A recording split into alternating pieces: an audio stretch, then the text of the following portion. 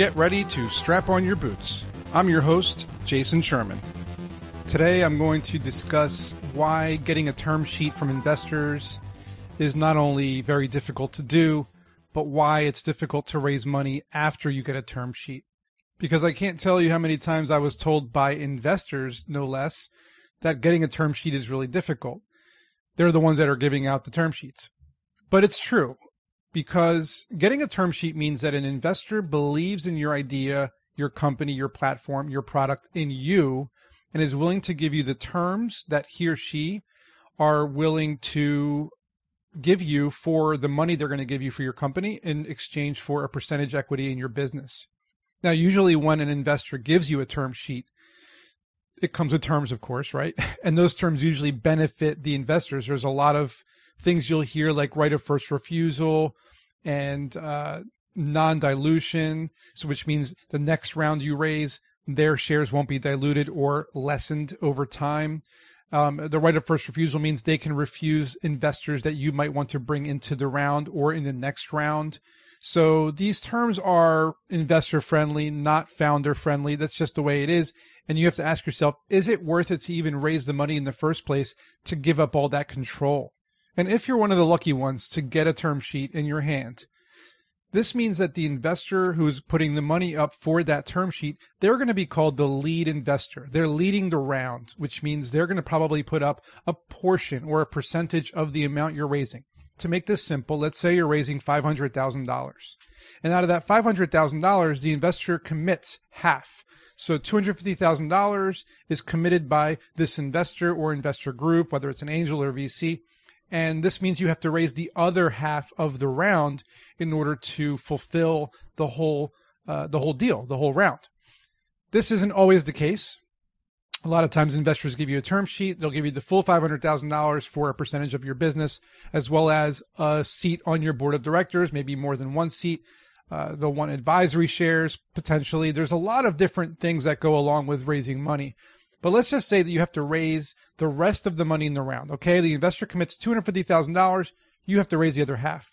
Well, now you have to shop around your idea, your pitch deck, the term sheet, the fact that you have a term sheet and that you're looking to fill around. And this might take you 6 months. I mean, it could take you a year to fill the round. It can potentially take you a long time to fill that round, which is very time consuming when you could be working on your product, your platform, improvements, right? Customer acquisition, selling your product or getting more users to come to your platform, etc. Now, I've been in this situation before, and it's kind of a state of limbo where you're kind of floating in between funded and not funded, right? And you have to kind of balance. It's a balancing act. You have to not only work on the business and continue to operate as a CEO or whatever your title is, but you have to also pitch investors and travel to meetings, and it's very exhausting. It's very time consuming. You have to keep pitching the same story over and over again. Of course, you might want to tweak it depending on who your audience is, but it's really tough because you're now split in between two jobs: being the CEO of your business or the owner of your business, and fundraising, which is a full-time job in and of itself. And this period of fundraising, most investors are going to do what's called due diligence. They want to investigate your business inside and out. All the founders, they'll want to have interviews with you, your VP of marketing, your CTO, your CFO, everybody who's involved in the core business. They're going to want to interview them one by one and ask them a lot of questions. And the answers have to align perfectly. You can't have one person saying one answer and one person saying another. If the vision is not perfectly clear across the board, the investor is going to see that there's a lack of communication in your organization, and they're probably going to think that you're not a good investable business because you guys are all over the place. You have to be on the same page. So it's very important that you and your co-founders, your employees, anybody who's going to be in charge of business decisions is on the same page. So practice answering questions that investors are going to ask you. Most of the time, in order to properly make sure that you're on top of things, is investors are going to want what I call the 4 T's, which is in my book, in my course. If you've taken it, you've heard of it. It's a good team, which means you have really good people behind the product that are building everything. And speaking of product, that would be the second T, which is the technology behind your business, whether it's a product or a service or a website or an app. The technology has to be spot on. I mean, this thing has to work perfectly, no crashes. If there's a crash, it has to be minimal. You have to be working on it. They want to see that you can build a really good product with a good team, right?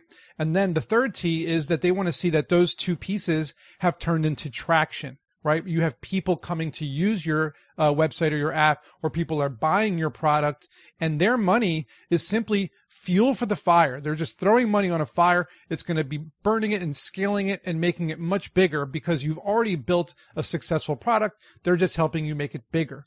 And speaking of throwing money into the fire, that's the fourth T, which I call turning a profit or revenue monetization. They want to see that you're earning revenue so that their money is not going towards figuring that out.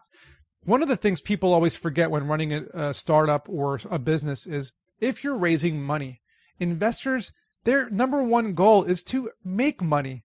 So they want to mitigate the risk of putting money into a company that hasn't proven out their concept yet. And that goes without saying. You have to already have proven it out, identified a market, already have traction, technology, and team, like I said, and then turning a profit. If you can show them that you're earning some money, they can see projections that aren't complete BS, that, hey, we earned $5,000 last month. With your investment, we can get up to $50,000 a month. Okay, now they are interested because their $500,000 can be earned back in just 10 months. But let's go back for a second to the actual term sheet, okay? Again, if you're lucky enough to get one, because most entrepreneurs do not get a term sheet. Their startups fail before they're able to get one, or they don't have the 4 T's, so investors pass them over, and so on and so forth. If you're lucky enough to get one, that does not mean that you got funding and you're ready to go. Because I've actually gotten the term sheet in the past where I was raising a round, and about halfway through raising the round, one of the investors backed out at the last second, which caused other investors to also back out. And the reasoning was pretty silly, in my opinion, and that's the problem, right? You never know why an investor is going to pass on your business. And if they do, the term sheet then has like a time limit. And if it crumbles and falls away, or if the term sheet ends, the time limit ends, well, then you're SOL, right? You no longer get to raise that round and you're back to square one. Not only did you waste all that time fundraising where you could have been building up your business even more, but now you have all these investors who you were pitching and now they're not interested anymore. So now you have to go start over again or look for other investors. It's very time consuming. So my suggestion to you is this. Before you plan on fundraising or talking to investors, and by the way, I've seen countless entrepreneurs pitch investors before they had the 4 T's. Make sure you have the 4 T's. I can't stress this enough. If you have them, it's the difference between an investor saying yes and no. Because if they see that you've put in the work, your team is amazing, your technology works fine, you have traction, people are jumping on and using your platform or buying your product, you're earning revenue, there's nothing left for them to risk. You've done the risk. You've mitigated the risk for them. You've made it so that they cannot lose their money for the most part. There's always a chance, of course. But if you're thriving before they give you funding, all you're doing is one thing: scaling, going bigger, growing.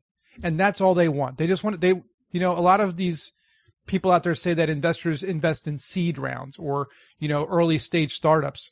It's just not what I haven't been able to find that in the years that I've been fundraising and talking to investors, and thousands of investors I've talked to. More often than not, they will not give you $250,000 or $500,000 in an early stage or seed round, which means you have to figure out those 4 T's, right? They don't do that. They invest afterward. It's just, they want to see the data. They want to see the revenue. They want to see all of it, right? And if they don't see it, they're not going to invest. So hopefully this helps you understand what a term sheet is, how it benefits the investor, why you might need to raise money and look through one of these term sheets. And don't forget to get a lawyer to look over the terms to make sure that you're not screwing yourself. And, don't forget the 4 T's. The 4 T's are very important before you raise any money or you go after investors. Make sure you have team, technology, traction, and turning a profit. And as always, I hope you learned something, and I will see you in next week's episode. Thanks for listening. If you learned something in today's episode, please subscribe and share this podcast with your friends. You can learn more about me at jasonsherman.org. Don't forget to pick up a copy of my book, also called Strap On Your Boots, on Amazon. And if you want to dive even deeper into the world of entrepreneurship, I suggest you sign up for my course called Startup Essentials on Udemy.com. Also, you can support this podcast by leaving me a positive review, and also by visiting patreon.com/straponyourboots to become a member and get bonus material. See you in next week's episode.